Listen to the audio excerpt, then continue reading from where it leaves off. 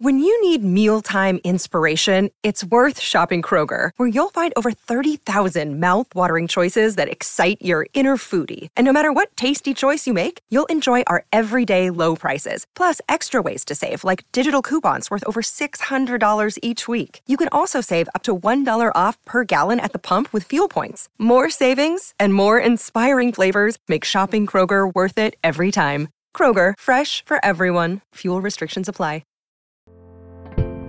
Hi friends, and welcome back to 365 Days with mxmtoon, and a special welcome to On Air Fest. Hello and welcome to all the podcasters and creators tuning in. I'm Maya, a singer, songwriter, video maker, Oakland native, and an ocean lover. I'm back today for this special episode, and tomorrow you'll be back in the safe arms of my guest host. I'm also a huge history nerd. I love untold stories, gross facts, hidden secrets, anything weird, dark, and funky from the past. Each day I'm going to share some of my very favorite deep cuts with you, so let's dig into today's stories. It's 365 with mxmtoon. New facts every day, so don't leave too soon. I'm gonna teach you stuff, no it won't be tough. Gonna go a year till you've had enough. It's 365 mxmtoon. On this day in 1900, the United States acquired its first submarine. A 53-foot vessel called the USS Holland that would go on to serve as the blueprint for all future U.S. submarine designs. The Holland got its name from its designer, an Irish immigrant named John Holland who worked for the Holland Torpedo Boat Company. At the height of production, the Holland Torpedo Boat Company could produce an entire submarine every 2 weeks. Holland himself had a rough go of it. Shortly after he arrived in the United States in 1873, he slipped on a patch of ice in a street in Boston and broke his leg. While he rested in the hospital, he feverishly researched submarine design, hoping to one day land a contract to build one with the U.S. Navy. On several occasions, he came very close to achieving his goal, but many of the early designs he submitted for considerations were deemed unworkable.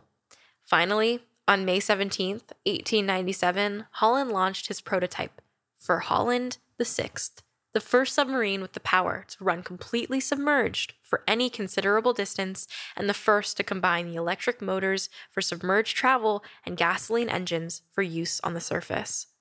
This time, the U.S. Navy was impressed, and on April 11, 1900, the patent for what would later be commissioned as the USS Holland, the vessel named after its creator, was purchased for a whopping $150,000. After his craft was commissioned, Holland got to work right away supervising its construction in the Crescent Shipyard in Elizabeth, New Jersey. Although it was rudimentary by today's standards, the USS Holland was flashy and advanced for its time, and contained many of the bells and whistles that still appear today in modern submarines. Stretching 53 feet in length and weighing 74 tons, the Holland came equipped with a dynamite gun in the bow that could fire a 100-pound projectile half a mile. The Holland could reach speeds up to 7 knots on the surface and 5.5 knots submerged. A knot is about 1.15 miles, originally based on how many knots of a rope on a device called a common log that would float behind a ship, and when it was pulled up after an hour, the number of knots that had uncoiled were the number of knots the ship had traveled in an hour.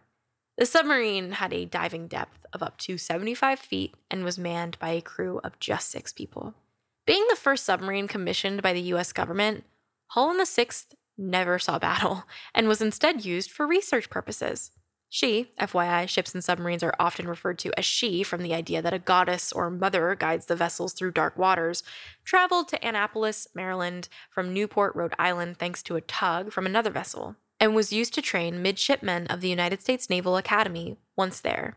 Holland VI was also used for data collection, and during a separate trip from Annapolis to Norfolk, Virginia, from January 8th to the 10th in 1901, it provided useful data on her performance underway over an extended period.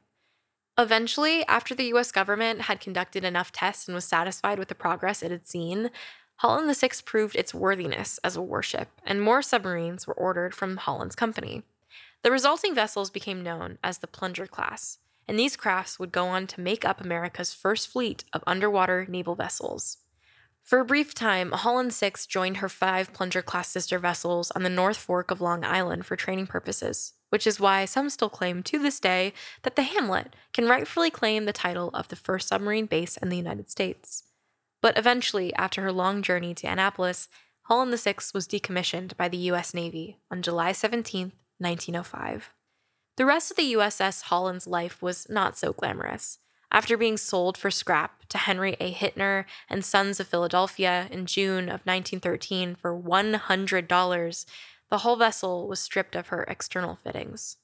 She was temporarily on display in Philadelphia and then later moved to the Bronx in New York as a feature attraction at the Bronx International Exposition of Science, Arts, and Industries.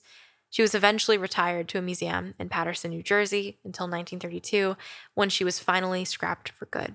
In the century since the USS Holland was decommissioned, submarines have been used to escort convoys in World War I, engaged in unrestricted open warfare in World War II, and were used as strategic deterrence methods during the Cold War. In the intervening years, with the absence of large-scale naval warfare, there hasn't been much use for deployment of submarines as a means of aggression, and with the exception of some Tomahawk vessels used in Operation Desert Storm in the early 90s, American submarines largely haven't fired a single shot in combat since. But make no mistake, the U.S. Navy still employs the use of attack submarines. As of the early 21st century, the Navy's entire submarine fleet is made up of nuclear-powered vessels. Today, in 2017, Canadian singer-songwriter Mac DeMarco released his slow jam, On the Level, a groovy synthy single from his studio album, This Old Dog. A Canadian singer-songwriter, instrumentalist, and producer best known for being a goofy stoner who never takes himself too seriously, DeMarco, real name, McBriar Samuel Lanyon DeMarco, had already released 2 studio albums previously, 2012's Two and 2014's Salad Days. With his third album, This Old Dog, critics praised DeMarco for showing signs of growth as an artist without radically altering his style. His warm, lazy beats paired with sharp songwriting were exactly what his fans had come to expect, and exactly what Mac did best. So this episode is a special done for On Air Fest, and so I am going to take a second to talk about what podcasts inspire me, what podcasting means to me, and why I do it. So I really love podcasts. I've listened to podcasts for as long as I can remember, and I think it's always been such a wonderful form of storytelling and being able to listen to people talk about their lives, to listen to pieces on educational information, to hear stories from all over the world. I started 365 Days with the intention of hopefully getting people to be curious about the world around them. There is so much history in the world.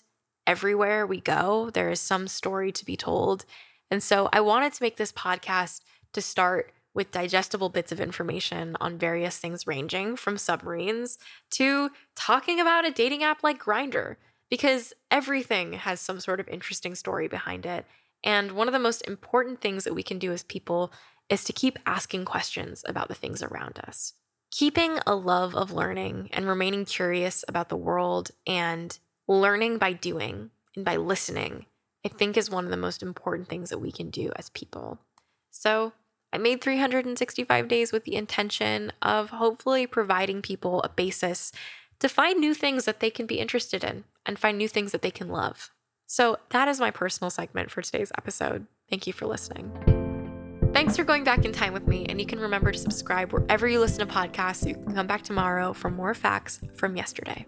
It's 365 with MXM2. New facts every day, so don't leave too soon. I'm gonna teach you stuff, no it won't be tough. Gonna go a year till you've had enough. It's 365.